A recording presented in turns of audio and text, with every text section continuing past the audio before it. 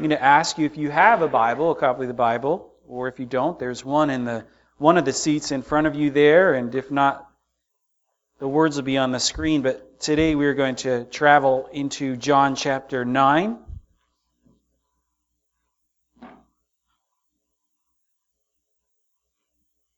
As a pastor, sometimes, and I've said this before, there's great danger in preaching the Gospels and in particular the words of Jesus, because it's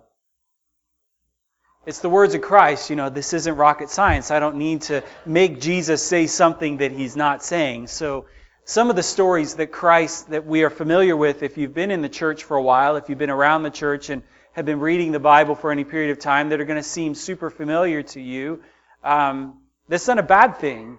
But it's good sometimes to take a step back, and as we go to the Word and we evaluate some of these things, it's good to have the truths of Christ, the simple truths of Christ spoken over us again.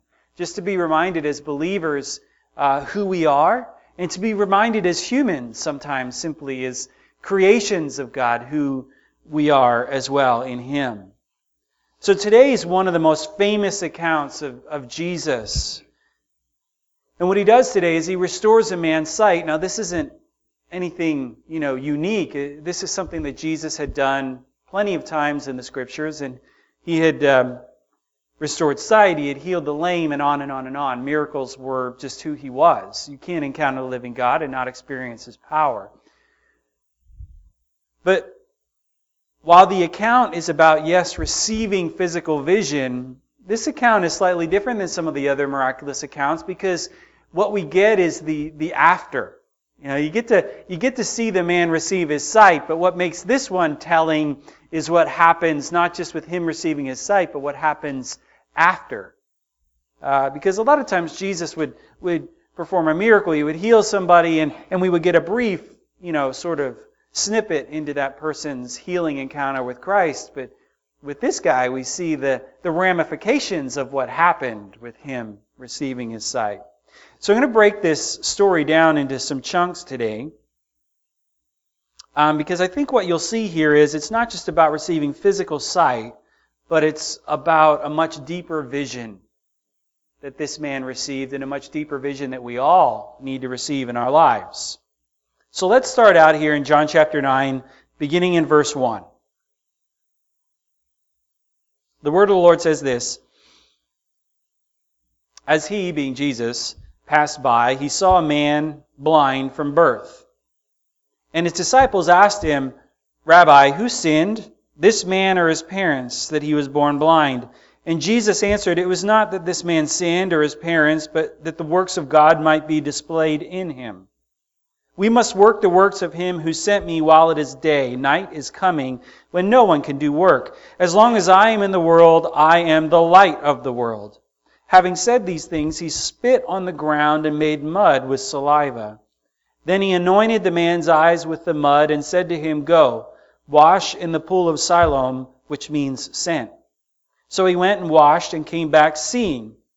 The neighbors and those who had seen him before as a beggar were saying, Is this not the man who used to sit and beg? Some said, It is he. Others said, No, but he is like him. And he kept saying, meaning the blind man, he kept saying, I am the man. So they said to him, Then how were your eyes opened? And he answered, The man called Jesus made mud and anointed my eyes and said to me, Go to Siloam and wash. So I went and washed and received my sight. And they said to him, Where is he? And he said, I do not know. All right, let's start here. We're going to talk about 3 different aspects of our vision today. And not the kind of vision that my wife is used to. She's an RN. She spends her days doing surgery on people's eyeballs and finds this completely fascinating. I find it completely boring. But, I'm a good husband, so when she tells us stories, I listen intently when she comes home about all the way. But I think what she likes the most is, she said this, she likes the fact that people come in the morning, they can't see. And a couple hours later, they walk out and they can see. And it is miraculous that we live in a day and age where this kind of stuff is available. Obviously, 2,000 some years ago, this was blindness was an epidemic. The things that we take for granted now, which is the simple removal of a cataract, or like I've had, many of you have had, the LASIK surgery where they shoot a laser into your eye and all of a sudden you can see clearly again and you're not squinting at everything and you can drive a car at night. These are all like ho-hum things for us nowadays. But back then, vision was a legitimate thing, and if somebody was even born blind, it was considered a much deeper, almost like a sentence of imprisonment for life if you couldn't see, which is the case of this man. But as we talk about our vision, there's a deeper vision that's going on here. Not just the physical vision that we all are, most of us are blessed with, but there's a spiritual vision that Jesus is wrestling with in this man's life as well. So 3 points I want to draw out to you today as we talk about this story. And the first from the text that we just read is this. Our vision, in particular our spiritual vision of Christ, begins with Him and not us. Our vision of Christ begins with Him and not us. Let me explain that a little bit. Just like this man, we are all stuck in blindness. And you say, well, I've been seeing fine since the day I was born. I don't have a problem focusing in on things. I don't even wear reading glasses yet. That's not the blindness that I'm talking about. We're all sinners, just like this man was. We're all sinners. And we're all stuck in a blindness that leaves us needing sight. Some things happen in our life as a result of being born into blindness, spiritual blindness. We live in a world of spiritual blindness, and because we're born into that world, there are things that are going to happen from time to time that are going to be used of God as a catalyst to point us towards Christ. And only God can do this. Now let me explain this in the context of the man who was born blind. You notice the questions that the disciples first asked Jesus when they came across this man. They seemed a little insensitive, really. But the first question out of their mouth was, who sinned that this man was blind? Was it him or was it his parents? Now, think about the ridiculousness of that question. How could this man, if he was born blind, how could this man have sinned in order to be born blind? Well, actually, there were a substantial number of people in Jewish belief that believed that it was possible for children to sin in utero. They believed in that depth of depravity of humanity. So they're saying, was this a pre-born sin that resulted in this man being born blind? Or probably more what they were getting at was, has this man's family done something that has caused God to curse the child or punish the child with sin? And Jesus' answer should be so reassuring to all of us. Jesus says, basically, no. This man was allowed to be born blind because I have a greater purpose for him. God, and only God can do this, I want to take the infirmity that's the result of the world that we live in, and we all in this room would agree, right? We live in a world of sickness and sin and depravity and brokenness and heartache. That's just the world we live in. You can't fix that. But what God does is He allows these things for a greater purpose. God says, all right, Jesus says this man wasn't born blind because of something he did or because of something his parents did. This man was born blind because God was going to glorify Himself through his illness. Because the truth is, sickness and death come to us all, and just an just God, a righteous God, if we allow Him at times in our life, will intercede to use those things as He sees fit for His various reasons. I'm not expecting everybody in this room to get this point this morning. I believe this is a fairly spiritually discerned point. But for those of us who are believers in the room, I want you to rest in assurance of this. Not everything that happens in your life has to be a consequence of wickedness, evil, or has to result in complete destruction or decay in your life. God can take those things that He has allowed in your life that seem impossible, that seem beyond challenging, that seem so incredibly painful that you can't even imagine waking up the next day to face it again. God, I'm telling you, God can take those things. If you allow Him, He can take those things and do the miraculous and do the remarkable for His glory and His purposes. To model this, now this goes two ways. There are things that God allows to go on in our lives that He does not miraculously fix. And then there are some things in His sovereignty that God does miraculously fix. And both are His choice. But the outcome of both, I'm telling you, is good. It may not be good in your mind right now, but it's good. And to model this, let me give you an example out of the life of the Apostle Paul. Paul, from the moment that he was born again, was put on notice by God that he would need to spend his life suffering for His, meaning God's, purposes. Who among us, the day we accepted Christ as our Lord and Savior, would have just raised our hand to say, yes, sign me up for a lifetime of suffering. That's the Christianity that I want. I mean, that doesn't fit the narrative of the American church. We want the Christianity that means the most comfortable seats. We want the Christianity that means nice and easy peasy. We want the Christianity that's not going to ask us to move out of our comfort zone. And yet, biblically speaking, I don't think the Apostle Paul, when you talk about biblical characters, is that far out of the norm. The majority of the people that God uses scripturally, He allows one traumatic situation and one difficulty and one period of brokenness after another to occur in their life. Why?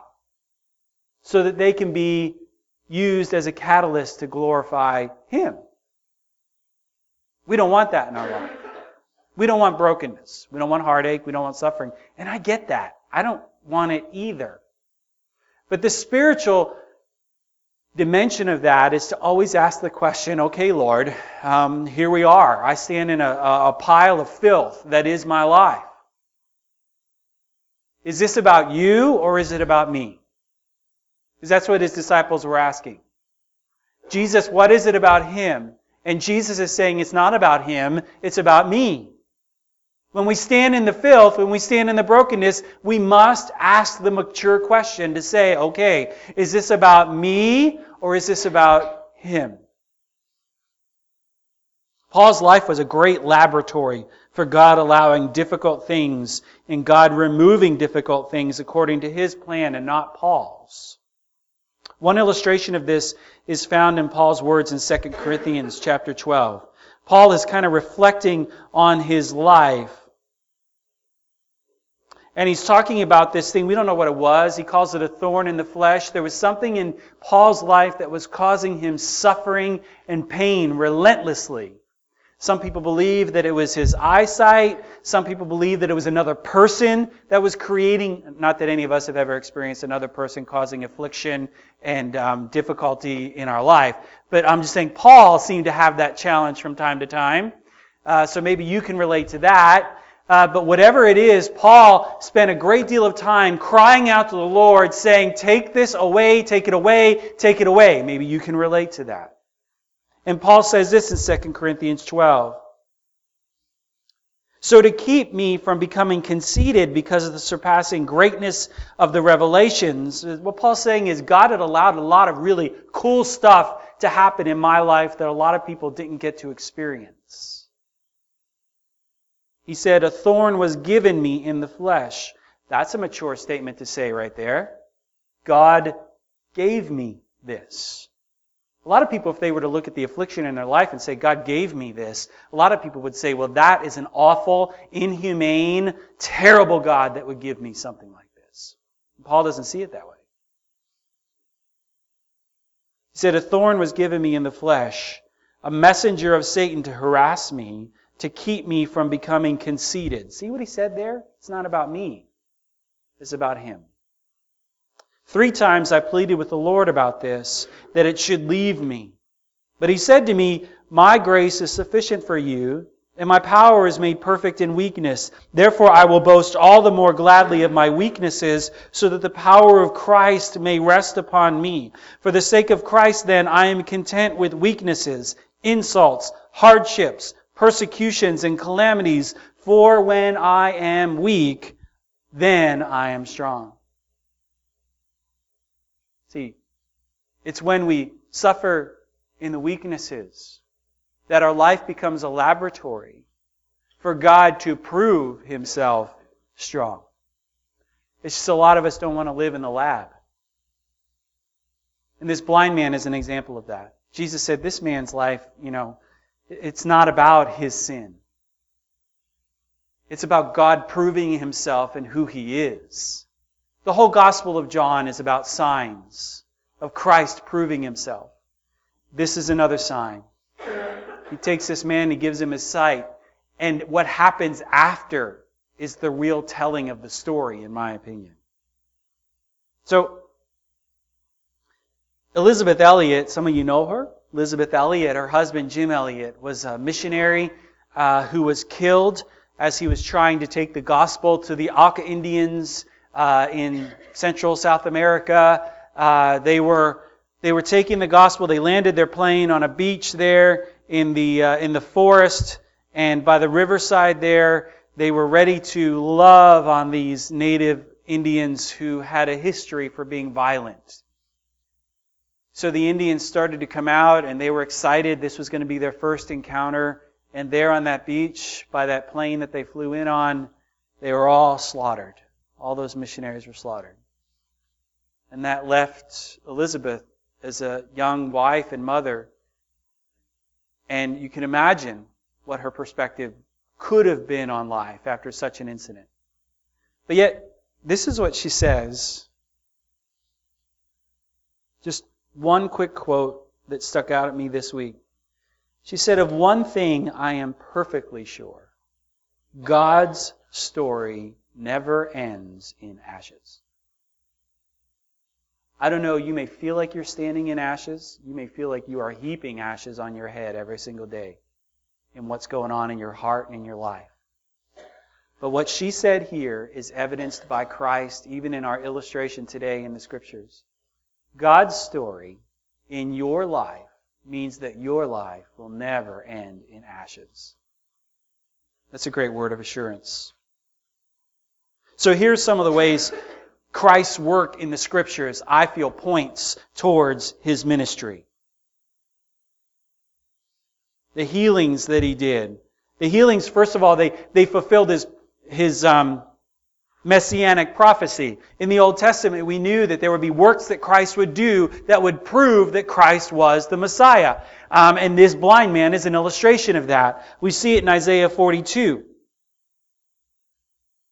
Verses 6 and 7. I am the Lord. I have called you in righteousness. I will take you by the hand and keep you. I will give you as a covenant for the people, a light for the nations, to open the eyes that are blind, to bring out the prisoners from the dungeons, from the prisons, those who sit in darkness.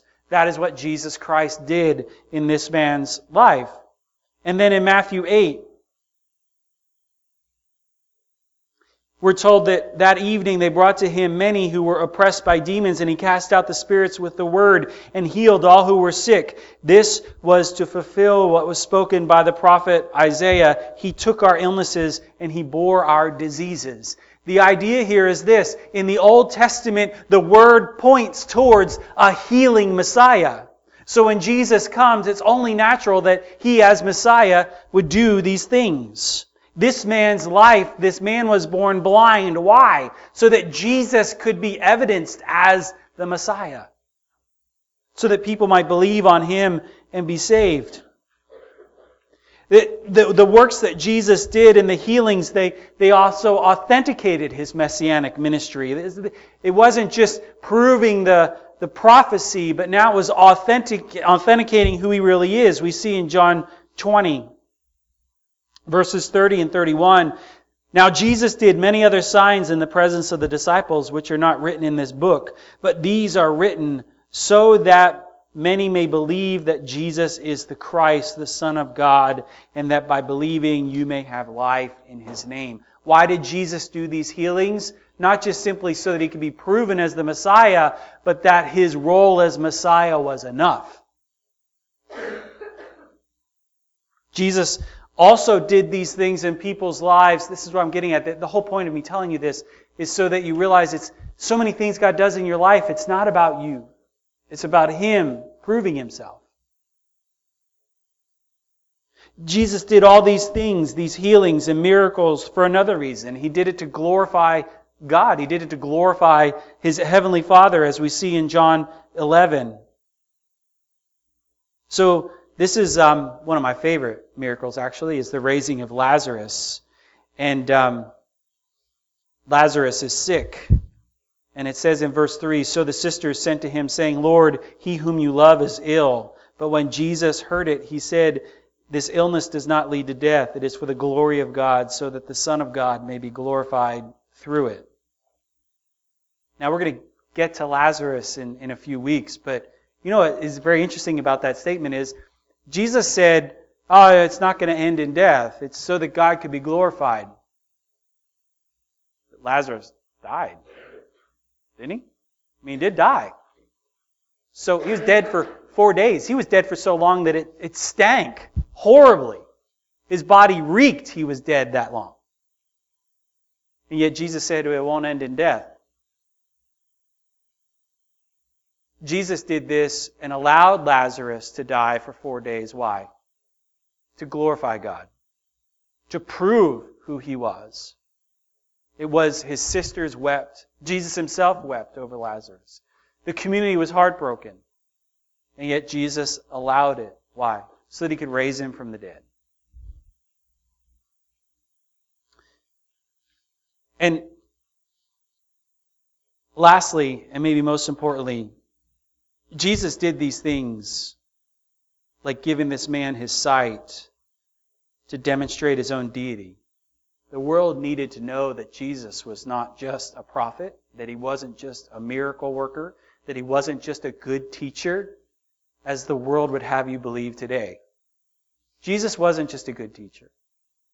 Jesus wasn't just a good guy. Jesus wasn't just a champion for social justice. Jesus didn't just come into the world to feed the hungry and care for the sick. Jesus came into the world to show that He is God, so that He might deliver an entire sinful world unto Himself. In Mark chapter 2, the Gospel writer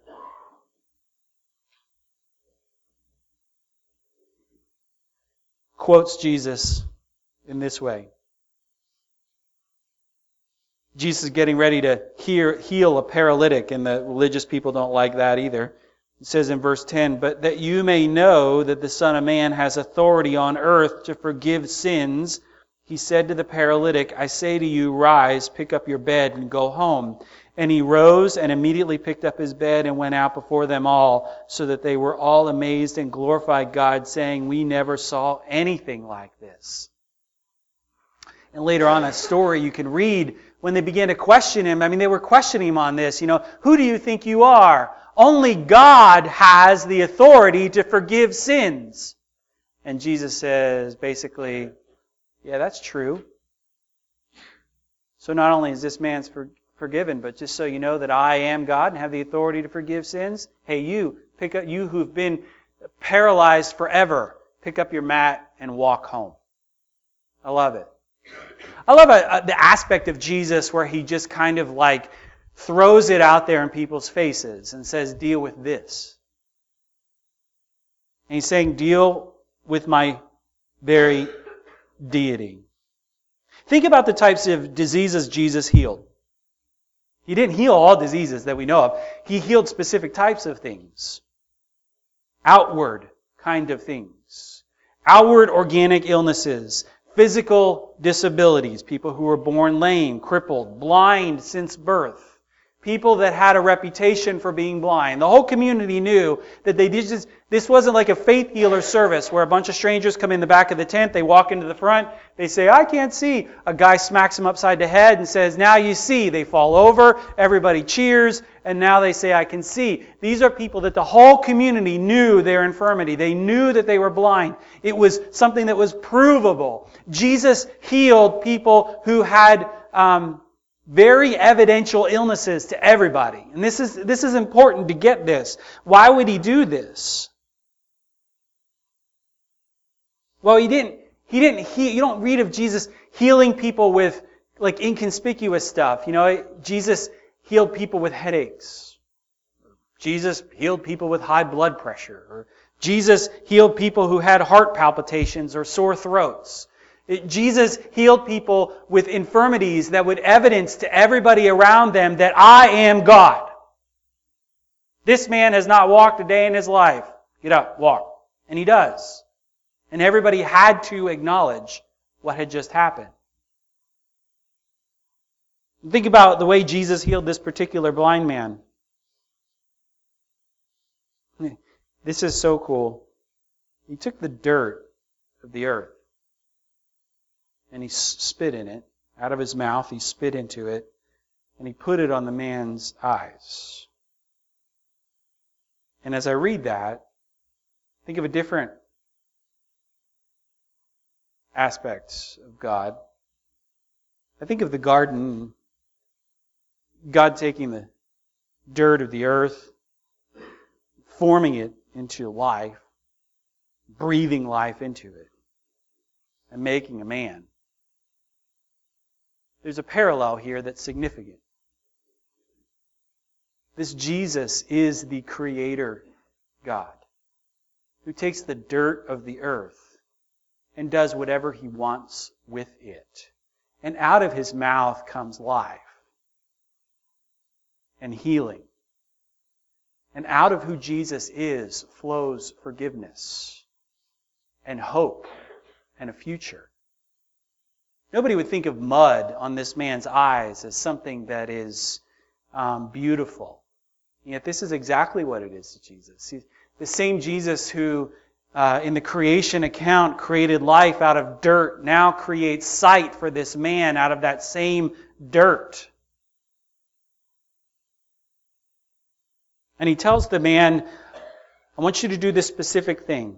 You've got this mud on your eyes, now you need to wash. And I want you to just not go, don't just, go to the closest well, don't take a pitcher of water and rinse the mud off. I want you to go to this pool. It's called Siloam. It means sent. The pool was called Siloam because the idea that during the Feast of Booths, they would go and they would fill that pitcher of water. Remember, we talked about that. And they would go to the temple and they would pour it. And 7 times they went and they filled the pitcher of water. Because it was remembering that God sent His children out of Egypt. God was their sender. God was their deliverer out of Egypt. So when Hezekiah created this tunnel of water into Jerusalem, King Hezekiah, he created this pool and they named it Siloam, where they would remember this water. And Jesus tells this man, I want you to go to the water called Sent. And here's the deal. This is significant. Jesus doesn't just do these things for random reasons. The only way you ever really see and experience healing in your life is when it's in the name of the one who was sent on your behalf. It is the sender God, the Messiah, who has come into this man's life to deliver him. Not just give him sight. Jesus didn't come to heal this guy and give him sight. He came to heal him totally, physically and spiritually. So the mud kind of parallels our physical birth in God, but the washing in the pool called sent parallels our spiritual rebirth in Christ. I just want to, this morning, stop here and say this. We all have needs in this room. We all have needs in this room. Very real needs, physical needs. Needs that revolve around illness. Needs that revolve around physical brokenness. And Jesus stands and He waits patiently, calling out to each one of us, saying, I have come.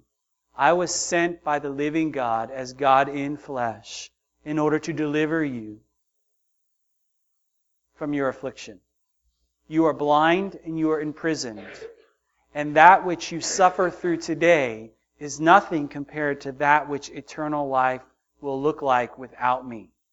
You will be suffering for eternity without me. I came as the one sent by God to die on your behalf so that the stuff that you carry today you no longer have to carry. The things that afflict you today do not need to afflict you for eternity. The things that blind you today no longer need to dictate what you see.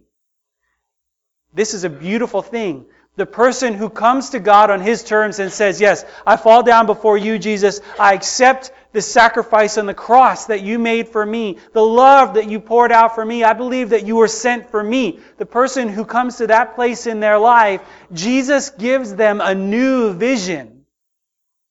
The Bible, this is something radically different than what I thought it was or what I saw before I came to Christ. I grew up reading these things until I was like 12 or 13 years old and had no idea what God was saying to me.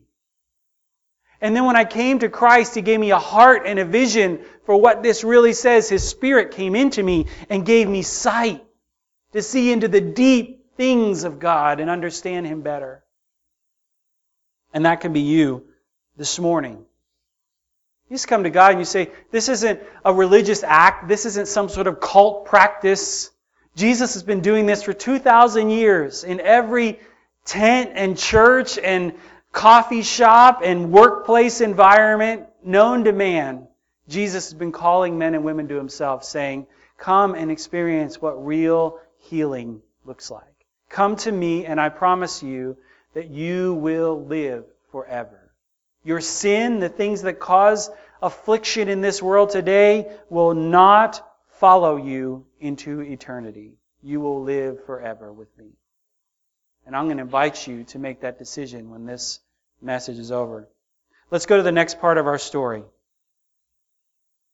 Bear with me. This is a little longer clip here, but I think it begins to tie together the purpose behind this whole healing. In verse 13, they brought to the Pharisees the man who had formerly been blind. Now it was the Sabbath day when Jesus made the mud and opened his eyes. Stop right there. That's their beef. That's their beef. The law said you can't make mud on the Sabbath. You can't make mud. And you can't heal people unless it's a life and death situation. The ridiculousness of even saying that is overwhelming, but you can't make mud on the Sabbath. Verse 15, so the Pharisees again asked him how he had received his sight, and he said to them, he put mud on my eyes, and I washed, and I see. Some of the Pharisees said, this man is not from God, and he does not keep the Sabbath. But others said, how can a man who is a sinner do such signs? And there was a division among them. So they said again to the blind man, what do you say about him, since he has opened your eyes? And he said, he is a prophet. And the Jews did not believe that he had been blind and had received his sight until they called the parents of the man who had received his sight and asked him. Hang on a second before I go on. The man's answer, they asked him, who is this guy who gave his sight? It was Jesus. Okay, who is he? Well, he's a prophet. Has the man arrived at eternal life yet? No. Which tells me Jesus isn't done with him. There's more to this miraculous healing than simply giving this guy his sight back. Which is why we're going to see Jesus again in a second. Anyway, verse 18, the Jews did not believe him that he had been blind and had received his sight until they called the parents of the man who had received his sight and asked them, "Is this your son who you say was born blind? How then does he now see?" And his parents answered, "We know that this is our son and that he was born blind, but how he now sees we do not know, nor do we know who opened his eyes. Ask him. He's of age. He will speak for himself." His parents didn't want to get in trouble, so they decided to just kind of excuse themselves from this whole entire conversation. His parents said these things because they feared the Jews, for the Jews had already agreed that if anyone should confess Jesus to be Christ, he was to be put out of the synagogue. Therefore, his parents said, "He's of age, ask him." So for the second time they called the man who had been blind and said to him, "Give glory to God. We know that this man is a sinner." And he answered, "Whether he's a sinner, I do not know. One thing I do know, that though I was blind, now I see." And they said to him, "What did he do to you? How did he open your eyes?" And by this time, he's got to be getting frustrated. I mean, he's answering these things multiple times. It's ridiculous. It's like watching a congressional hearing on TV.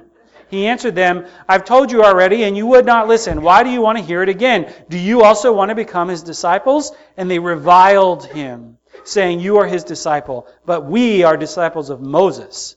We know that God has spoken to Moses, but as for this man, we do not know where he comes from." And the man answered, "Why, this is an amazing thing. You do not know where he comes from, and yet he opened my eyes. We know that God does not listen to sinners, but if anyone is a worshiper of God and does his will, God listens to him. Never since the world began has it been heard that anyone opened the eyes of a man born blind. If this man were not from God, he could do nothing." And they answered him, "You were born in utter sin, and would you teach us?" And they cast him out.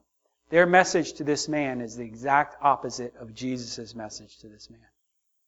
Jesus' message to this man is, you are in the situation you're in so that God might receive glory. Their message to him was, you're in the situation you're in because you're a sinner, unlike us who are righteous.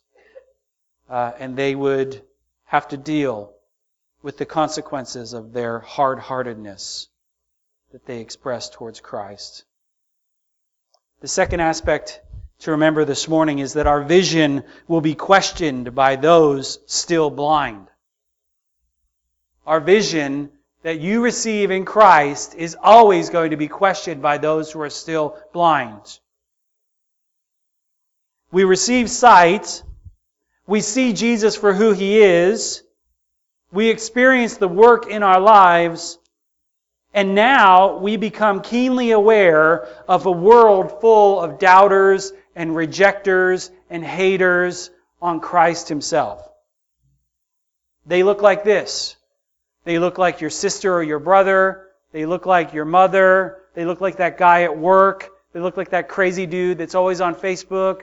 They look like the people that just overwhelm you with animosity towards God and consider you some sort of weak-minded individual looking for a religious crutch to get through life. And they'll call you all sorts of names, and they'll try and cast doubt and fear into your own life, and they'll even threaten you at times. This is what they'll do. They'll be the kind of people that will preach evidence and signs, and then they'll ignore it when it actually comes. That was the Pharisees. They preached about signs, they talked about evidences, they loved to preach about the work of God, and yet when it was right there in front of them, they rejected it. This guy articulates it in multiple ways. He says, I'm not blind anymore. How blind can you be to see that I'm not blind anymore? For those of us truly lifted out of death and into spiritual blindness, we get our sight, we see, and that's enough. We look at our lives and we look at the atrocities that have occurred and the heartaches that we've experienced, and then we look to Jesus. We look at the travesty that maybe was, or the heartache that was a marriage at one point in time, or that you're going through in your marriage, and you say, yeah, that's the reality of my marriage. But in Christ, there's always a but. You can look at that travesty and you can say, yeah, this is the reality, but Jesus. You can look at your life and say, my past should cripple me. I should have no hope at all because of the things I've done. But Jesus. Say, my existence, I shouldn't even be here. The things that I've dabbled in, the stuff I've done. I shouldn't even be alive. But Jesus. Say, my value as a human being used to be found in what other people thought about me, to the point where I sold myself to others through sex. I sold myself through codependent relationships.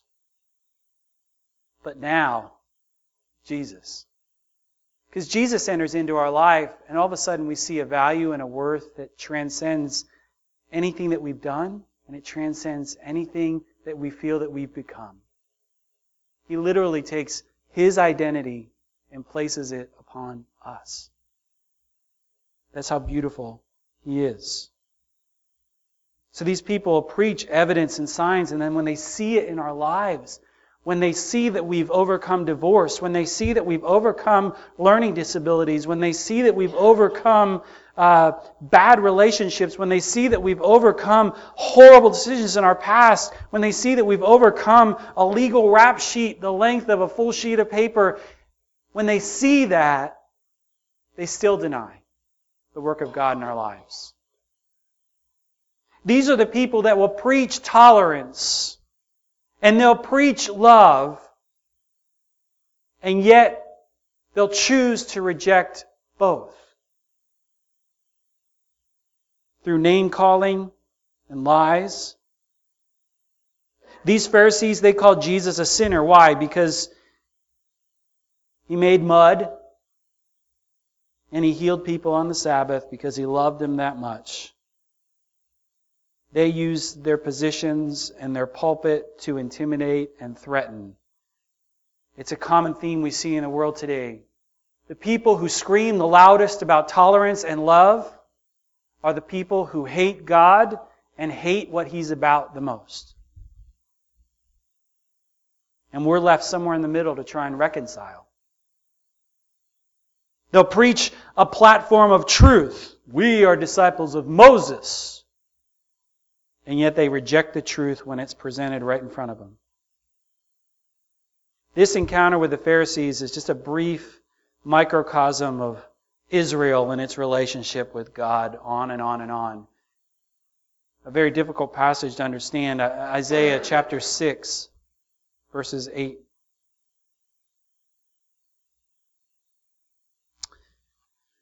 Prophet Isaiah has a vision of the Lord, and it says, I heard the voice of the Lord saying, whom shall I send, and who will go for us? And then I said, here I am, send me.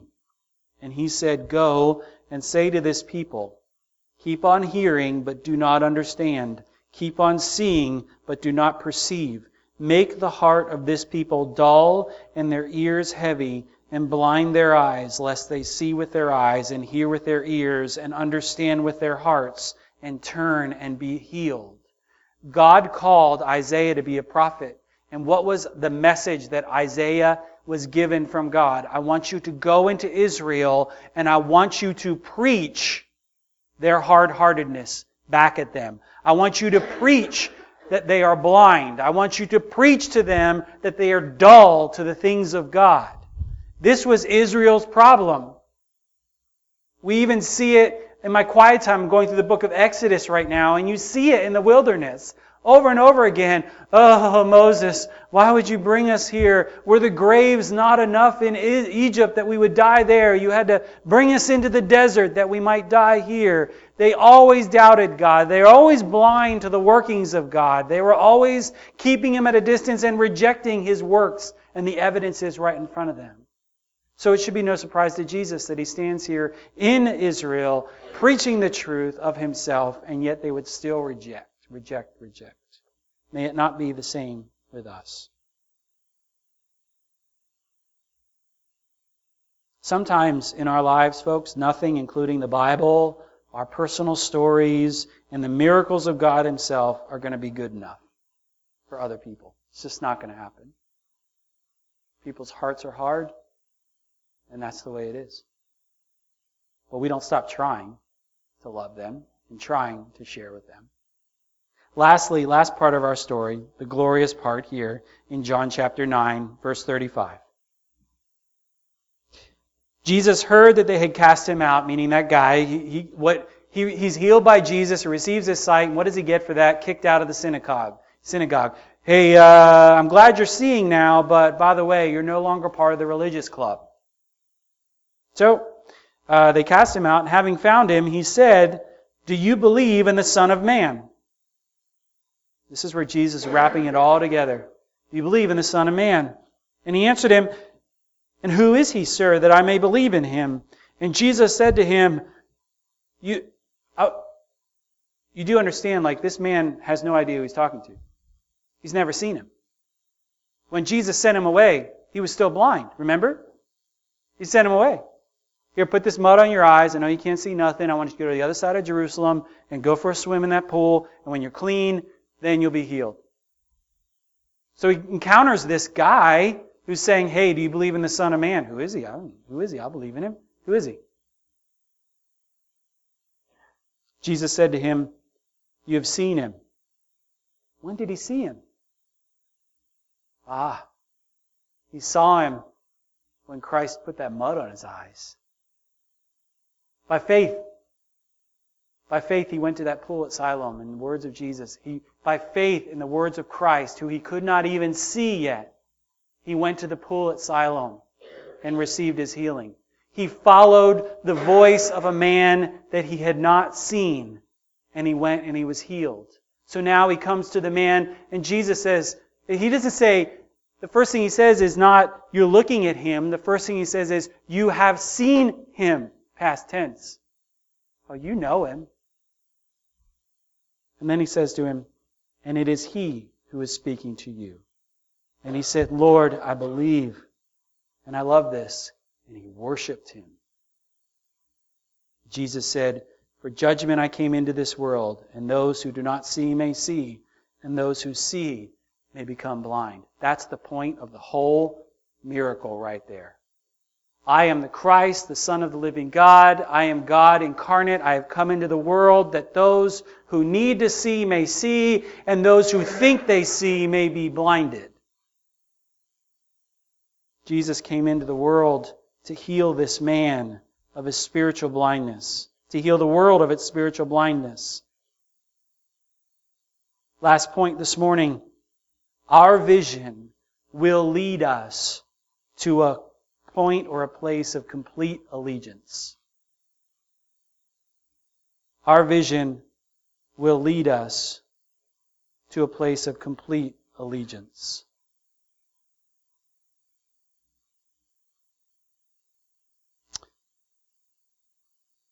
Consider Jesus when he revisits this man. And this is no longer simply about healing, but this is about lordship.